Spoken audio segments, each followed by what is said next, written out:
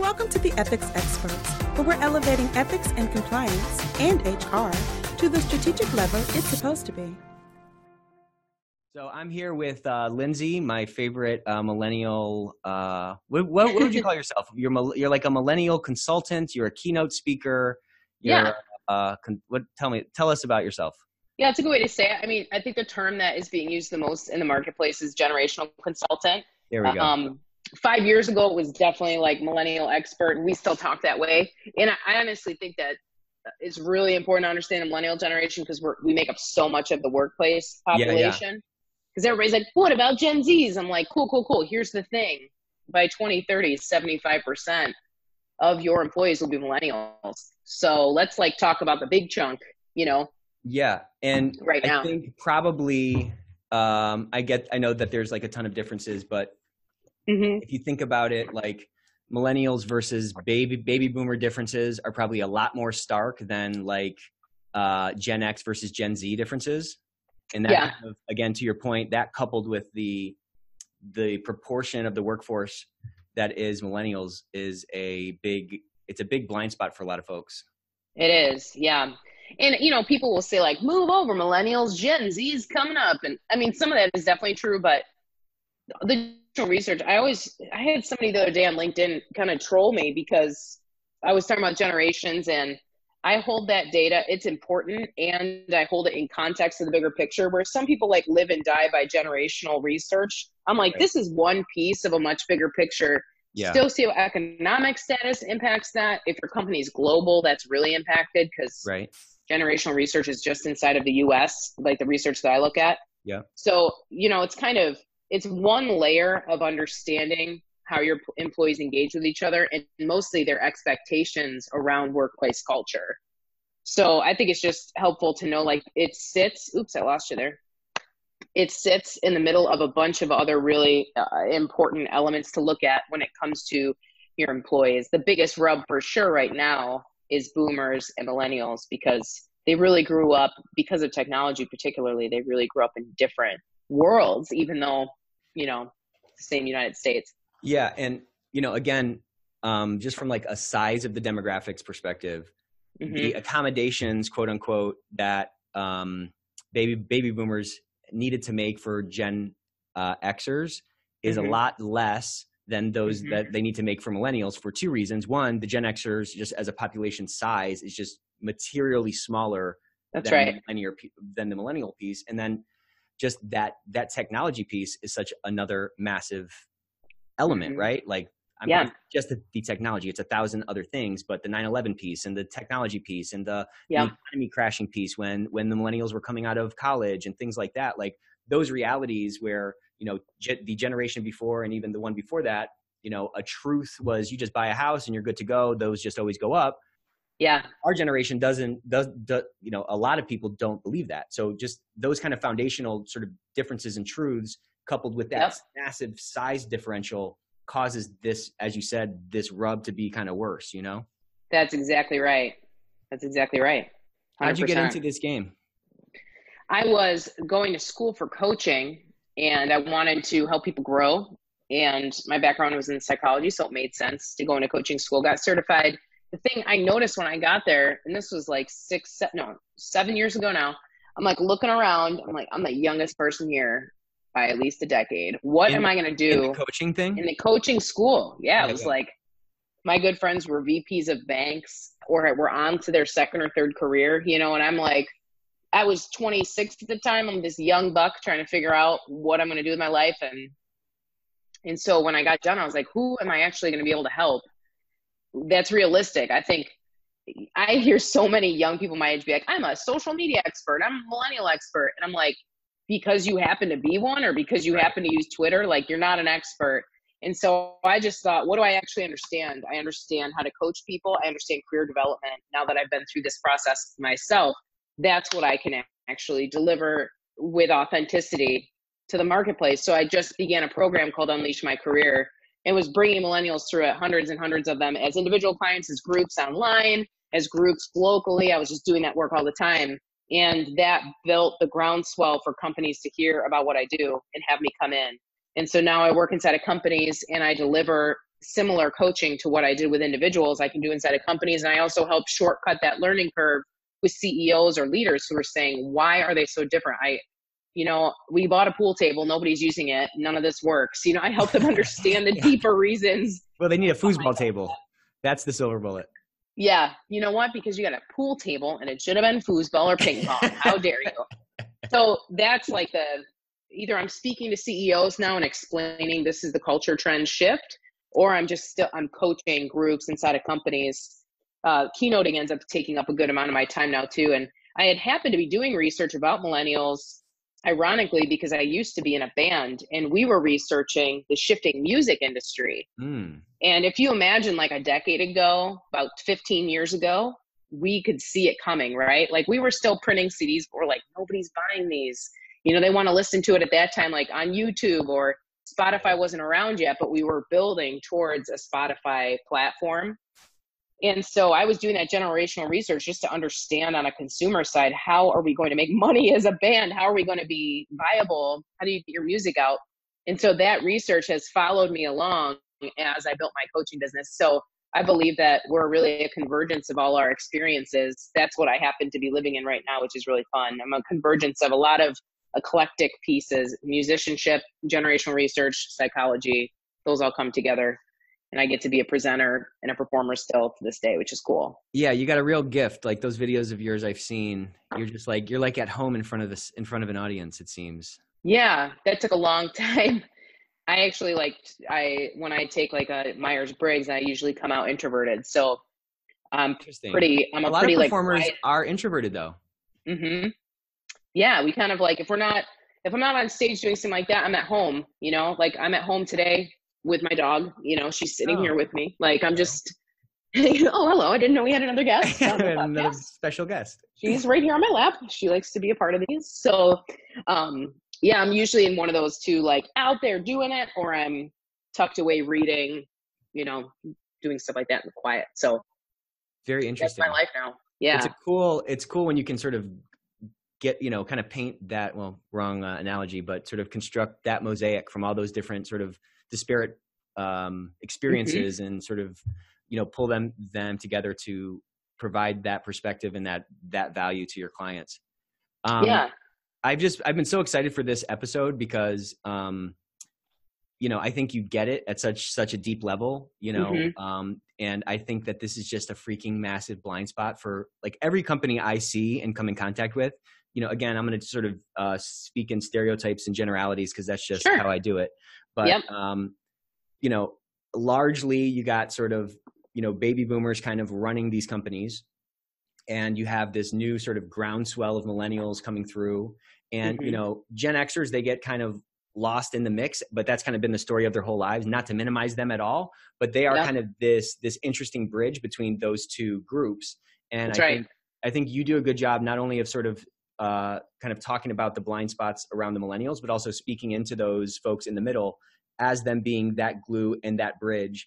And, the opportunity that I see, and that book you recommended last week, Remix, I just finished it. It was like freaking awesome. But there really is it's the first time maybe in our history, or at least sort of recorded recent history, whatever, where we have this really interesting opportunity of all these different folks. You have baby boomers like staying in the workplace longer. So you have like the opportunity for that like rich, deep experience that they have. You have these, a massive, swath of millennials coming in who look at the world differently. There may be, maybe more technologically, advanced or whatever. They're faster. They value things in a different way. And you still have those kind of in-betweeners who, again, can help build that bridge. But what I think is that over, like you said, in 10 years, it's going to be 75% of the workforce are going to be millennials. And they're just wired in such a different way that, to your point, no one gets it, right? That's why people are hiring you to come in and explain, hey, why are they so different and whatever. So we're going to see a massive, it's bigger than people think, but you're going to see a portion of organizations they're going to get it, or they're going to work to get the millennial thing. And a bunch are going to be playing catch up. And the ones that are playing catch up are going to end up it's going to show up ultimately in their bottom line, which is what the board cares about and what the CEO cares about, in spite of sort of their words.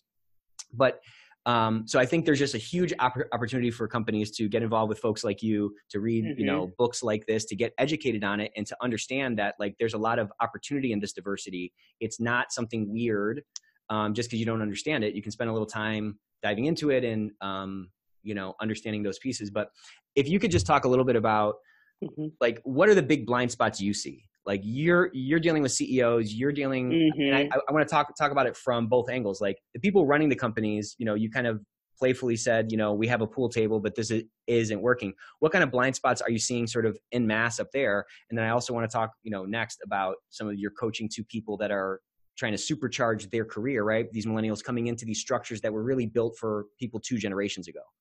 That's a great way to say it. Coming into a structure that is built for people 2 generations ago, that's exactly it. And like, even if you were to talk about structure, like an org charts, if you think like a military org chart, and I do this sometimes during my keynotes, I'll show an actual military org chart, very structured, 10 layers deep, right?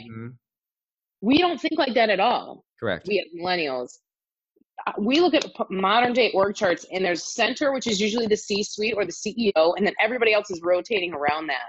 But no one is higher or lower. It's just the center of focus is, the CEO is the visionary. So we are rotating around the vision of the CEO, but everyone is serving that vision. One person doesn't say it and hope it trickles down. So that concept of, you said the word structure, totally sent me on that mentality. But if anybody can Google this, you don't need me to do this, but if you just Google like modern day org chart, military org chart, or org chart from the 1950s, you're going to see that. So that piece, I think there's a lot of things I could say about, missed blind spots with boomers as leaders and millennials as employees. I'll talk about the highest pain points that I see. Expectations around what work, quote unquote, should look like. Under that, you could put remote work, flexibility, those pieces that really, for a boomer, it makes sense because when they first started working, you show up on time, you work a certain amount of hours, regardless of your production, and you go home. Us millennials, we're thinking, tell me what I need to do. I don't know why you care where I do it because I can answer emails in line at Starbucks. Right. Tell me the actual. That's a big one, right? There's a whole, just that mentality of like, I can do work anywhere, but you have a value on me coming to this location to do this. And you can Google results only work environment, ROW is what they call it. It's a whole like product. It was research that turned into a product. But that, we're usually thinking a little more project oriented, which makes sense too. If you're coming out of college, we're the most educated generation in US history. Millennials are. It's all projects, by the way. What is a class? Right. It's a project. I don't care if you do your talk. I don't care if you write your paper at 3 a.m. Just get it done. Get it in on time. And so that mentality around what work looks like, literally, like what productivity is, there's a lot of judgment around how that should look. And this year, 2020, I think it was SHRM that did this research, but 50% of employees are working remote. So that's not even a millennial thing, right? That's a tech thing that millennials happen to be born into, where we just think of work differently. I can work in my pajamas. I have slippers on right now and a dog on my lap. This work is just as valuable and focused to me as if I was in an office with a, I was going to say a suit and tie, but, with a real office setting with real shoes on. And so that's a big one I see all the time. The other one that causes the most rub here in Indianapolis, it's probably national too, is the expectation around personal growth. Most millennials that I've worked with, and I've worked with a lot of them, will say the top reason that they leave their company is because nobody's helping them grow professionally or personally. And if you have been grown up in our generation where it's like at a fast clip, you're learning, you're getting graded, you're learning, you're getting graded from the time you're 5 until you're 22. And then all of a sudden you get spit out into the real world. We're moving in slow motion and you're not getting feedback every week and you don't know what classes you're taking next. You have nothing to look forward to.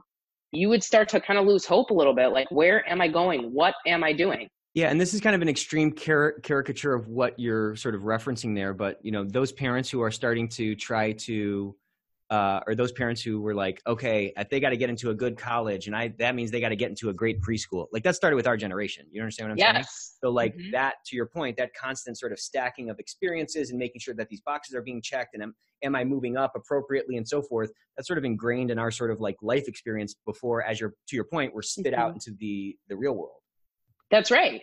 You know, and the real world moves at a much slower pace. So on the millennial end of the same conversation, I'm usually slowing millennials down because they'll be like 6 months into a job and feel like, I've been here forever. What are we doing? I'm still doing the same menial tasks. Is this my life now? Because think about a 6-month period when you were in college was like, you would have completely changed semesters. You would have maybe changed where you live by then. Like a lot happens. You're at a different tempo. So expectation around work tempo is huge. And I'm sure you and me are Gary Vee fans. You like Gary Vee. You do a lot of work in his vein.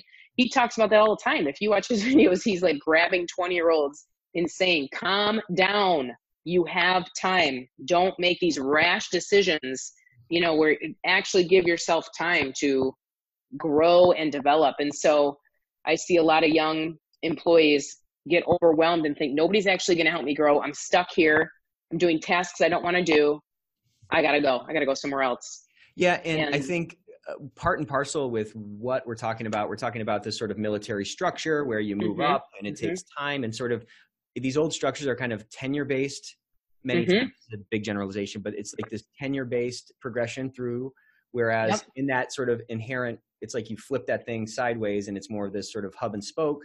That flatter organization is sort of, you know, foundational to that is sort of more of a meritocracy type of a thing. You got it. And I think our generation in particular, you know, I've worked in some places where, you know, I would say something to the boss, again, not trying to, obviously respectful, not trying to be disrespectful at all, but I would get looks from other people like, what are you talking to this guy for? And it's just like, well, he's just another guy. He's just in a different role. Right. But like, that's just how I looked at the world. But you have these sort of conflicts in place. And especially when those structures are in place, they do end up sort of creating these glass ceilings, particularly for people who are merit driven. They hit those and they can't ascend forward. So that can sometimes, I mean, sometimes you can get a false positive to your point and, you know, jump ship before you should. But many times the structure is just not really built for this new way of thinking that, again, is a massive part of the population. You nailed it. So exactly that pain point that millennials have, companies self-report to me, that's the piece they're the worst at, personal and professional development. So you do have this unique crosshairs of this is what I want most, and this is the thing that you're slowest or unable to deliver on. We're on different, this is not going to work, you know? And so that exactly what you said, you nailed it. There was something else you said that was so interesting. Let me ask you this. When you went to college here in Indiana at IU, when you came here to go to college, well, you lived here already. Why do you think you went to college? What were some of the messages that your parents told you when you went off to college? Why bother? Yeah, I think you know, I wanted to be an entrepreneur. I wanted to run a business. So the advice that I got was, well, and we were the first ones in our family to go to college. So that was always like a thing. That's right. But it was about kind of, you know, build this tool set, build a toolbox so that you'll be able to take that out, you know, and, you know, be better equipped to build a career. Yep. Like get ahead, right? If you do this, you're going to get ahead. You'll have stability. So you and I come out of college thinking, I have more merit and education. You might have tenure. You might have been here an extra 10 years, but I actually have like built my education and my knowledge base faster at a different pace than you did. So now you have the same people that told us to go to college. When we come and we're like, hey, I have got a college degree. I'm ready to go. I've got a lot to offer. They're like, who do you think you are? Slow down there, kid. Yes. So is seniority built on time invested, or is it built on education? And, you know, in your actual knowledge base. Or impact potential or impact, you know, actual impact or something, right? That's right. So you can imagine that people that, and this happens to Gen Xers a lot too, because what you said earlier, just sheer numbers, millennials may get the same advancement that took a Gen Xer twice as long. They may get it in 3 years. It took a Gen Xer 6 years because boomers weren't retired. Good point. come those spots too. And Gen Xers are like, are you kidding me? That took me twice as long to get. Millennials can't understand why that's an issue. And now we have another point of tension. So you've got that hierarchy. Yep, go ahead. Yeah. I was just going to kind of echo what you're saying. You got this hierarchy, but it's moving at different paces for different people depending on when they got into the hierarchy, and that can sort of create resentment as you sort of look down on people who are just coming up and, to your point, are moving up faster. And then, just to get kind of psych on it, can even start to feed into like identity issues. Like, am I as good as I thought I was? And, am I the performer I thought I was when this new kid is coming up and they're going way faster than I was going? Well, you can't always attribute that, to your point, to like your own performance. You can, when there's other factors at play, like maybe the seat's just opening up, to your point. That's right. Well, and different skills are needed now too. True. There's an argument, and I kind of feel uncomfortable with this, but I think there is a trueness to it, that the real world is actually the internet, and the world that you and I daily live in, the physical world, is like the second world. Yeah. And if you don't, so for a millennial, it's like, you've got to have people that are making your website better, that understand how important technology is. The example I always use is, if you were going to go to a new restaurant tonight, you would definitely Yelp it, see what the reviews are, want to see photos of the atmosphere, want to know what the menu is before you ever walk into that room. It doesn't matter. Before I even call. Yeah, exactly. That's right. So all of a sudden, their digital representation of their business is more important than the actual business, in the sense they both feed into each other. But to get a new customer in the door, your digital version is either like going to get people there or not. It's the block. Or the game's moved. The game has moved sort of to this virtual world, and it's got to be hard. I think, just to kind of flip this conversation on its head a little bit, I think many times for our generation, it's hard to really appreciate how weird it must be for these older generations who are in these seats and they see these new, these lunatics coming in who are on their phones all the time and they don't want to work and they're wearing, holes in their jeans and all that other stuff. The things that they, to your point, the older generation thought were like mainstay freaking pillars of work, business, whatever, are just thrown out the window because this generation sees, well, those aren't really important. Those aren't really needle movers. Like, those don't really matter. So, I mean, there is a lot of sort of empathy that I think our generation can have for these other folks who That's right. feel like maybe this is touchy-feely, or maybe, man, why are we always talking about this stuff? Or That's right. Exactly. I think for millennials that can take the viewpoint of boomers, you are the future leaders. Good one. You can't just be thinking about the way you do it and everybody needs to bend around you. You have to go, oh my gosh. I always, whenever I'm on holiday, my parents live in New York, but I always talk to my dad about his childhood. This last time he was here when it was helping me move, we were talking about how he was almost drafted for Vietnam. Now, really, Nick, put yourself in that position with me. The government is like, dude, you're going into a war that nobody even wants to be in. You're ready? Because if we call you, you're going. Right. That level of authority. You and I'd be like, dude, millennials are going to crash the White House website. Like, there's no way you're going to get us to do that. Yeah, exactly. And back then, there was definitely people that were dissenting and leaving the country, but different proportion. Totally different, because their parents, 50% of their households, they were all in the military at that point. That's right. So this concept of authority, that somebody really can take your life away or tell you what to do. You and I are like, no, you can't. Right. There's no way you can do that. Not the same. So again, when a boomer's in authority, they're like, you're going to do it because I told you to.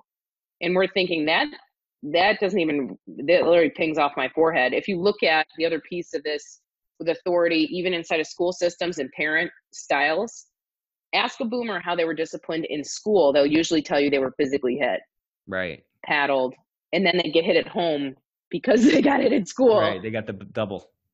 Can you imagine if on the news tonight there was teacher hits student because they disobeyed? We'd be up in arms. Right. So our idea of authority, millennials self-report their top two heroes are their teachers and their parents. Heroes, not authority figures that they're afraid of. These are like mentor figures that they look up to, that they want to partner with, that they want to draw close to. If you ask a boomer about their parents or their teachers, they're like, oh, the people that hit me when I was naughty, yeah, I'm not close to them. That's not how it works. That's super interesting, actually. So the concept of authority inside of relationships matches what we were just talking about org charts. Yeah. Yeah, that's a good one. You got a book in you, I think. I've been getting a lot on here that they have books in them. You got one. Thanks, man. Yeah. There's a lot to talk about. I think I'm trying to find the pieces that actually pull invisible levers inside of companies. So that's been I'm like, what actually matters that creates aha moments that actually helps people move forward? Because I'm such a geek about it. I'm like, here's a bunch of useless information that you can't think about this. Yeah, I'm like, okay, thanks for that. So I do think that the piece around authority, it's very disrespectful to boomers that we're like, I want to know why I'm doing this. I want to see how it fits in the big picture. How is this helping me grow? How is this work? And that's totally native conversation for you and me to be having. You know, that's normal for us to talk like that to each other. I have a couple contractors, you have employees, you know, the people that work for me, we are always talking about how a project actually helps them grow and makes them more viable in the marketplace. That's a constant monthly conversation. Yeah. Like the why behind the what. Like, what are we doing? Well, why are we doing this? And how does it help you grow? It's just part of the conversation, right? Like how that's just kind of, that's a really interesting thing. I wonder if the older generations get sick of me talking about that. Like they're like, we're just trying to do our job, when I'm trying to tie it back to that why. I just can't imagine, but maybe that's me not being able to sort of step out of my own frame, you know? Well, human beings, you know, it makes sense that that would still resonate with them. It's definitely just more human to want to know why. Yeah. But boomers have been trained to just respond to authority with obedience. Yeah, I guess. Question. Yeah, that saying, that's above my pay grade. That, like, to your point, has always bounced off my forehead. Like that makes no sense to me. How is that? Well, you call yourself a chief servant, right? Don't you call yourself chief servant in your company? Yeah. Yeah, I do the same. I'm like, if my employees aren't happy, if my contractors aren't happy, I'm screwed. My job is to make sure that they're enjoying what they're doing, that they're seeing how they're growing, and yes, that they're benefiting the bottom line of the company so I can pay them. But it's not, you work for me, do what you're told. I couldn't keep them. For 6 months, I probably couldn't keep them. So I worked for a guy who he was stressed out and he was freaked out, and he screamed, "I'm the CEO of this company." And I was just like, if I'm ever in that position, I never want to have to say, like, you should never have to say that. Do you understand what I'm saying? Oh yeah. And it's such, to me, it's an upside down way to even speak, you know? Mm-hmm. That's exactly, you and I, if that came out of our mouths, we'd be like, what if I'd be like, and I resign. Yeah. And also on that note, I am leaving my own life. I'm done. Yeah. I can't even recognize myself anymore. Well, I wonder too, is that like an ethical issue for you? Like being the type of leader that, like being these two types of leadership to you, is that like almost a moral issue or an ethical issue for you? I mean, yeah. I mean, if you want to get down to it, I think it is. I think it's bizarre. Yeah. I think it's bizarre. When me and my brother took over this company, you know, we've said this from day one. We said it to each other and we say it to everyone that joins our company. Like, we didn't go all in and move down to Charlotte to get, carried up a mountain on a palanquin. You know what I'm saying? That they carry. Yeah. That was not our goal. Like, we want to go up a mountain. We want to climb this mountain of purpose with a bunch of people. And that doesn't mean that we're carrying everybody, but that also doesn't mean that, like, we're on everyone's shoulders getting, like, worshipped and stuff like that. Like, we're in it together, and our job is to, the big thing in our company is trying to make the world a better workplace. Like, that's the big thing. Yes. It's not feeding my ego and me walking around and making people call me Mr. Gallo and weird stuff like that, and separating from the people. Like, all that stuff, to me, it's very bizarre. And I mean, to your question, it feels like an ethical issue because it kind of makes, how does that make anybody feel good and feel empowered? It makes them feel like crap, I think. Like, I think you're better than me. This guy's better than me, and I need to, divert my eyes when he walks by and call him Mr. Gallo. It's just a very bizarre thing, and it's rooted in a big ego thing. To me, this is just my perspective. It's rooted in a weird ego thing, and in those old structures, right? In that old pyramid style structure, this is something I talk about a lot. Like, we're all wired to serve up. So if the thing at the top of that structure is some guy, with a Rolex watch, well, ostensibly everyone's going to be wired to be serving up to that guy. And that to me is totally backward. And, I can get into a lot of different things there, but like, what's my role? Is my role to be the greatest, or is my role to be the least? Is Giovanni, Giovanni's my brother. Are we here to help people and empower them and make them, help give them opportunities to unleash their God-given gifts? That's kind of exciting. But that fake worship, which is actually what it is, that fake sort of adulation that comes along with those structures where everyone's like ass kissing, it turns very political. I think it is sort of an ethical thing.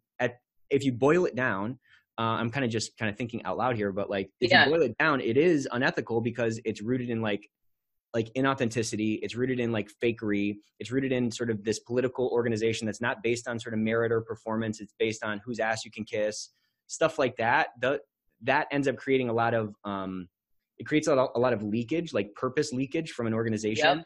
And it creates environments that I think people don't thrive in. It's like a soil that's too acidic. Like, the crop isn't going to grow right. You know what I mean? Yep. Yeah. I think of those environments, I just say that they're inhumane. Yeah, it is inhumane. They don't align with the way that a human actually works. Correct.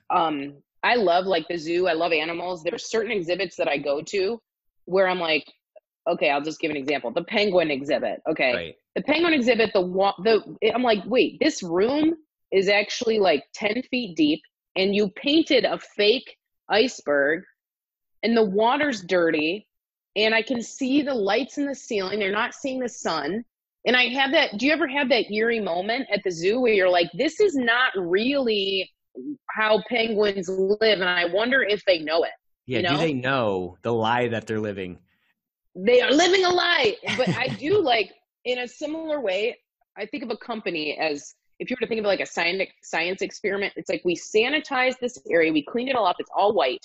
Then we brought things back in that are supposed to look like a village and the way that humans operate. Right. And a lot of times it's like uncanny. You're like, that's not quite right. But we're all going to pretend it is, but you're actually grinding against the way that humans are wired. Yeah, I love that. I love that analogy. And I think the painting of the penguin exhibit is kind of like those fake values that companies put on their walls when they have these sort of inhumane structures, to use your term here. We love people. I mean, who doesn't say that they have values? Like, every website has a values page. Like, it turns into a joke, though, in my mind, when they're not actually like creating again, I love that term, a humane sort of environment for folks to flourish. I mean, that's what the game is. What are we doing this for then? We're just doing it for dollars.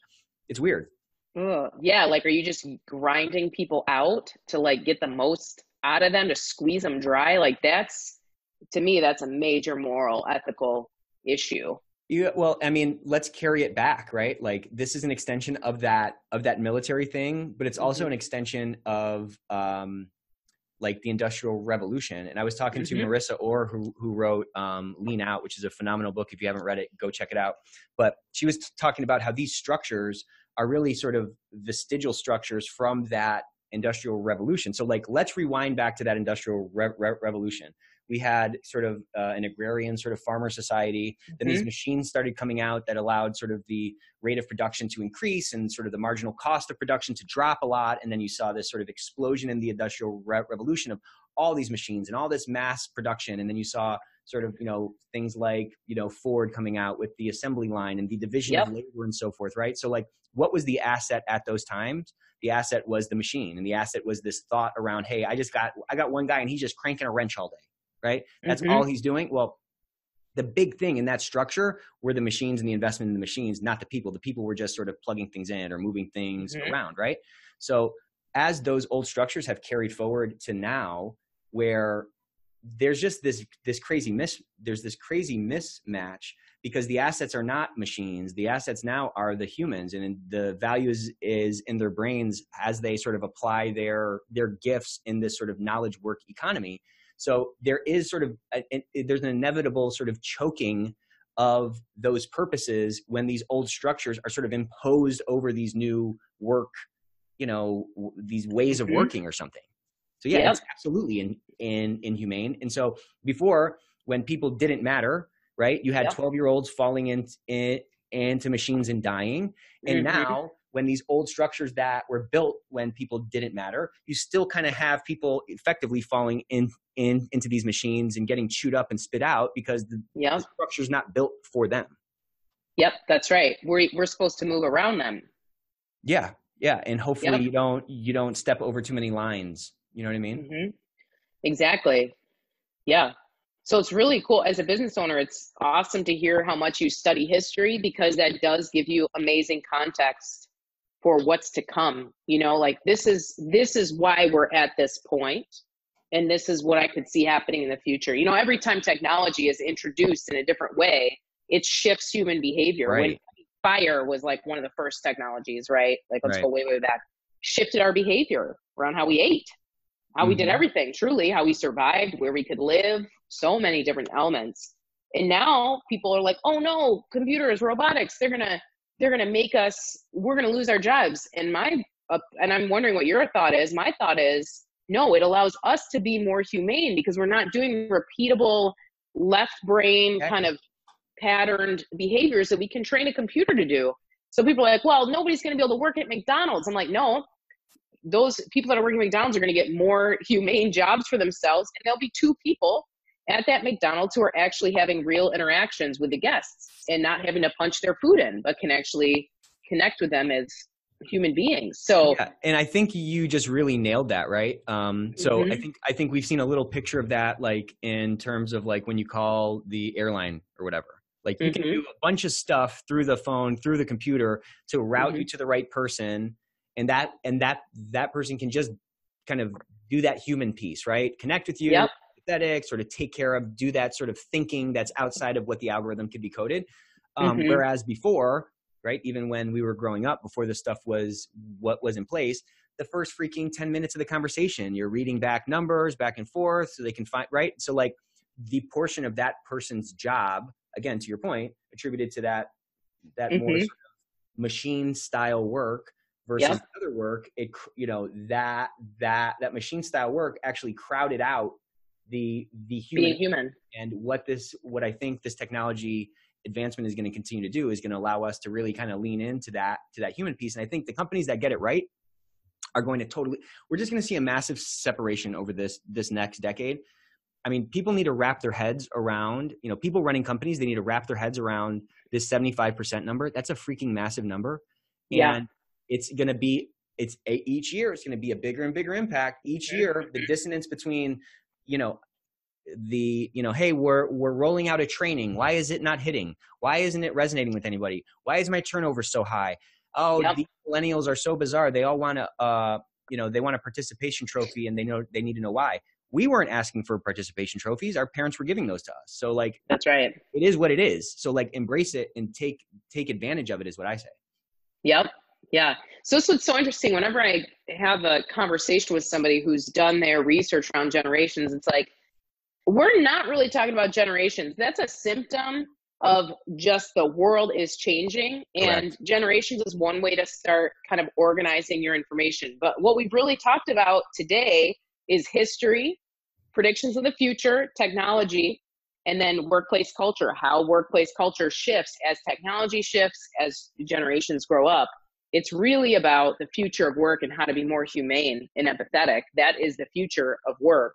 And I know that you get that because your LinkedIn posts are always pointing people, either you're doing a direct post, which is awesome when you're just talking to the camera, or you're basically doing like a creative art move where you're taking a clip of something that's not directly about work and helping people make that analogy shift. You are already doing all of this as a thought leader in your own way, which I think is awesome. But that's really what this is about. It's really about the future of work. Yeah, I think that's right. I appreciate those kind words. I think there's just such a massive opportunity for folks who want to tune into this and get it right. Because again, Mm-hmm. getting back to what we were saying, there is sort of this huge diversity of thought and diversity of experiences and diversity of sort of generations that when those structures and those walls are kind of broken down, and again, I'm going to tie this back to culture, but like when those walls are broken down and people can feel safe to be themselves, their authentic selves, and bring, let that light shine out, you can really get a lot of really cool cross-pollination and a lot of like really cool authentic synergy. But again, it's all of this stuff we're talking about, all these different sort of complementary dishes are all served on a plate of culture. And if that culture is not real, if it's a paper plate instead of a ceramic plate, then it's going to all seep through and it's not going to be able to actually hold that stuff. So when you're talking to businesses, or as we're talking, if you have like sort of big tips around this piece, like what are the big sort of culture elements that people need to sort of get ahead of the curve on as to not sort of fall, behind the train over the next decade? Yeah, there's a couple things big buckets that you want to think about. The purpose of work, that you can say that clearly, purpose in work. Why would somebody come and work for you? What is your company doing that's more purposeful than the next? And it's all about how you shape that. You might need a creative team to help you say, like, it's not that we sell insurance, it's that we give people peace of mind so they can go do what they really want to do, and that they'll know their family's taken care of, or whatever it is. Understanding what your purpose is inside of society will help young generations understand why they should come alongside and work with you. And we have influential relationships. You want to look at how much are the people that I've brought in this room interacting with each other. Going back to the zoo analogy, we are highly social creatures, highly social. We are meant to live in a pack. So if your people in your zoo aren't interacting with each other, that's a big concern, because that's not how humans work. We should be. And we don't always have to be collaborating and always doing everything together. But even if you were to walk out on the floor today, if your people are in an office, if you were to walk out on the floor and go, are we actually interacting with each other? What is the kind of energy and the mentality in this group of people? You would want to see a lot of socialization, because we are looking for influential relationships.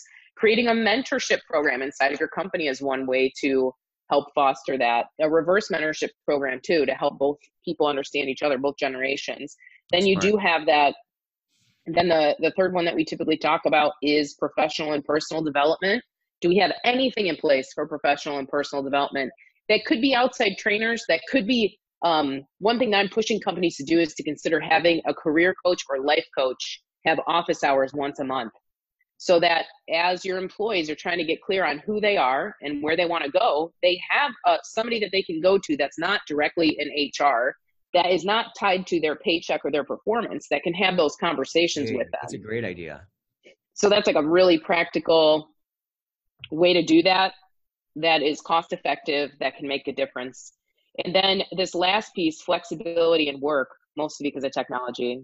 We want to decide where we're working and when as much as possible, right?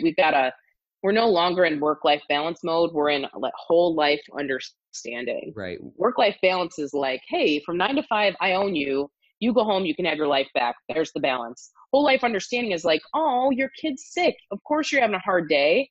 Your kid being sick sticks with you while you're here at the office. Let's figure out how to make sure that you're able to take care of the things that matter to you, and you can be focused while you're here. Totally different. Whole life understanding is wildly different than work-life balance. Yeah. And when we talk about work-life balance here, it just never makes any sense to us. It never makes sense that, you have, okay, I'm getting out of my car, so I need to put on my work face and I need to leave this stuff. It's like, it doesn't happen. You know what I'm saying? Like if you get in a fight with your spouse, you don't leave that in the car. I don't. I mean, you know what I'm saying? Like if your mom is sick, we say, all right, well, I'll think about this at 5:30 when I leave. Like it's this bizarre vestigial approach that tries to impose these walls, but they're fake walls because they don't even work. So like, let's just own the fact that it doesn't work, and let's make room and focus on outcome, not FaceTime. I'm not talking about the phones. I'm talking about like FaceTime at work, right? Like, Yep. And bringing that back, like you really said so many interesting things, but you were talking about our generation is sort of the most educated. And if that's true, there's always been that sort of grade at the end of the quarter, right? The grade at the end of the semester or whatever. And that's sort of your barometer of whether you're like doing well or you're not. So like inherent to that, like foundational to that is like an outcome focus. So obviously then it shouldn't matter where I'm doing the work as long as the outcome is achieved, which is getting the work done, right? Like all of those things, like these impositions of this weird structure and these rank and file and sort of above my pay grade things, they end up just creating a lot of, I think it just creates chaos. It seems like it's more organized, but it's actually more chaotic, particularly in this sort of more interconnected world where you have so much fluidity in where you can get things done, for example. You know what I mean? Oh, 100%. It goes back to that, to me, the concept of being humane versus inhumane. I'm a dog person, but if I bought a cat tree and was like, I've got to get my dogs to use the cat tree, I'm going to help them fit. It's like, they're not going to climb the cat tree. Let it go. They're not cats. I think we do that with humans. We're like, now you're all going to get along. And we're like, they're not going to get along without input, without help. Like, that's not, just like you were saying, there's structures that we're jamming human beings into that are like, that's not how humans work. They're not going to be good at that. That's not going to happen. Right. And we're so used to that structure has been apart because of the Industrial Revolution, like you talked about. It's been embedded in generations past, but that is also being bred out of us now. So we don't want that. We don't expect it. We don't understand it. And we're not going to bend to it. We'll just say, I had a client who was like, I don't want to work for the man. I'm going to start an Etsy shop. She makes $10,000 a month on Etsy. She's out of the zoo. She's like, I'm not playing that game, Yeah. So and that's where we're going. I think, there's this other piece of the puzzle where, in the past, right, like just again to generalize, like a baby boomer coming out, they were told by their parents who got pensions, who, fought in the war, they got pensions, which like don't exist obviously anymore. Social Security probably won't even be around when we're like, ready for it. So like those mainstays that were bred into them, right, like those kind of big rules of thumb, you find a great company and you stick around there and so forth. Like those are dollar-based things, right? Like that's bottom line sort of focused things. Like you find a great company and you get that pension and you get the gold watch and you can retire and blah, blah, blah. Right. Our generation has come out and the financial crisis happened, housing crash happened. All these sort of truths from the previous decades are now like washed out and everyone's like, okay, well, and couple that with all the freaking student loan debt. So like this like American dream, which if that top of that mountain is like one of like, making being a millionaire or something. Yeah. That's not even in a lot of people's like frame anymore because they don't think like, if you think you can or you think you can't, you're right. So like if people are weighed down with 150 grand of debt and they just saw their parents' 401k get washed out and now they got to work an extra 15 years and their house got foreclosed on and all those things, that has an implicit like shuffling of, priorities. And I think if organizations can understand that, like, look, whether you acclimated toward dollars first, whatever, like that is what it is. And that's right or wrong. It's like, it kind of doesn't matter. Just recognize that like these new people are acclimating to something else. And it's not necessarily dollars first. It's maybe purpose first, or, hey, I need to make a living wage, but I care more about being happy. And I am willing now, I have a lot more optionality with an Etsy shop or through technology or whatever to break out of the zoo, as you put it. All those are sort of lower hurdles that sort of used to keep people in those cages. Those cage walls have sort of dropped. And I think that's right. Organizations, I was reading, maybe it was in that book, but there's a company that like each year they encourage their people to go and interview for other jobs. And they don't have non-competes for folks. And they don't say, hey, you can't hire my people away, because it's like, look, then now it's on me to keep the folks. And I think that's really what's going on. But people are still trying to hold on to those old structures, right? Those old leashes to keep guys kind of chained to the company. That's right. That's exactly right. Your culture has to be so good that somebody is choosing to give their one precious life more than half of their waking hours. They're going to choose to give it to you instead of creating their own thing or finding a different solution. Your culture has to be a better choice for them. Like, hey, your village is way cooler than anything I could build. I want to be a part of your village. Not because I have to, but because I want to. Because I could also just go out and live in the woods and make my own fires and things. I could actually take care of myself too, but I'm going to choose because you have something that I can't make on my own. You have something I want to be a part of. If you can't sell that, you're not going to keep employees.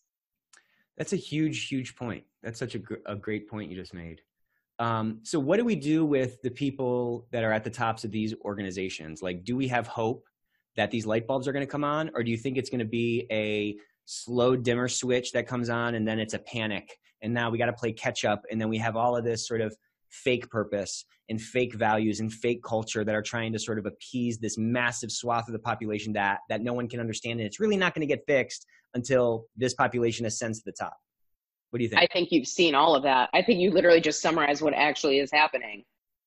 So, companies, the other piece too is that companies that used to be like Fortune 500 companies, they used to be the companies that were around for 50 years, long-standing pillars of influence. And now if you were looking at the Fortune 5, who do you think's at the top 10? We've got Amazon up there, right? We've got these young, almost teenager companies running the marketplace wild. And so this whole idea that, how are companies going to change? Well, sales and just consumerism is going to change who makes it out on top. That's one big piece of it. And then, yes, we do have companies from the inside, I like to call it green labeling. It's like like hotels do this, right? They're like, oh, save water on the environment, hang your towel up. And I'm like, you're doing that because you don't want to pay for the water it takes to wash this towel. That is a joke. You don't actually mean that. Right. You're playing a game. So we call that like green labeling. This is really a greed-based decision. It's not actually like we want to save the environment. If they said every time you hang up a towel, we pay $1 to save a panda, I'd hang up those towels like crazy. Right? That's a great point. So yeah, companies are already doing that type of, hey, we bought a ping pong table. I wish like 10 years ago I had like a beer keg company and a ping pong table company. We would be loaded. Then we'd have to figure out how to get rid of all of them. But right. There is a lot of that, and we do this all the time. Even if you were to take it from the macro down to the micro, when a relationship is failing, the couple typically is like, oh, let's buy a new house. Let's buy a new car. Let's do these external things to try to bolster our relationship. Doesn't work. Same thing with companies. Buying a ping pong table doesn't change the nature of your culture or the nature of your relationship. Buying these things doesn't change anything. It really is a grassroots understanding of how humans work and how they want to be treated. And so some companies will die. Some companies will green label, figure out that didn't work, and hopefully adjust. And then I think companies like yours that are grounded and founded in these concepts are going to be what holds, and people are going to come to you and say, Nick, how are you doing this? Help us figure it out. Yeah, I'm going to say, go talk to Lindsay. But why do you think this authenticity thing is such a big thing now? Because like you sniff out the green labeling. I think my grandmother would be like, oh, how sweet, right? So like at some point it sort of goes the other way. What is it? Like, why do we have such a nose for authenticity now or desire for it? Well, I think millennials do because part of it is in technology, transparency is king. So we know right away, like, why do I fly Southwest all the time? And because Southwest to me is transparent. They have the best customer service. 50% of their hiring is based on attitude, not competency. Their personalities come out. You meet real people who really do serve you on these planes or fly the planes. I think Southwest is the most millennial airline because of the way that they behave, right? They're not ranking. There is no first class seats.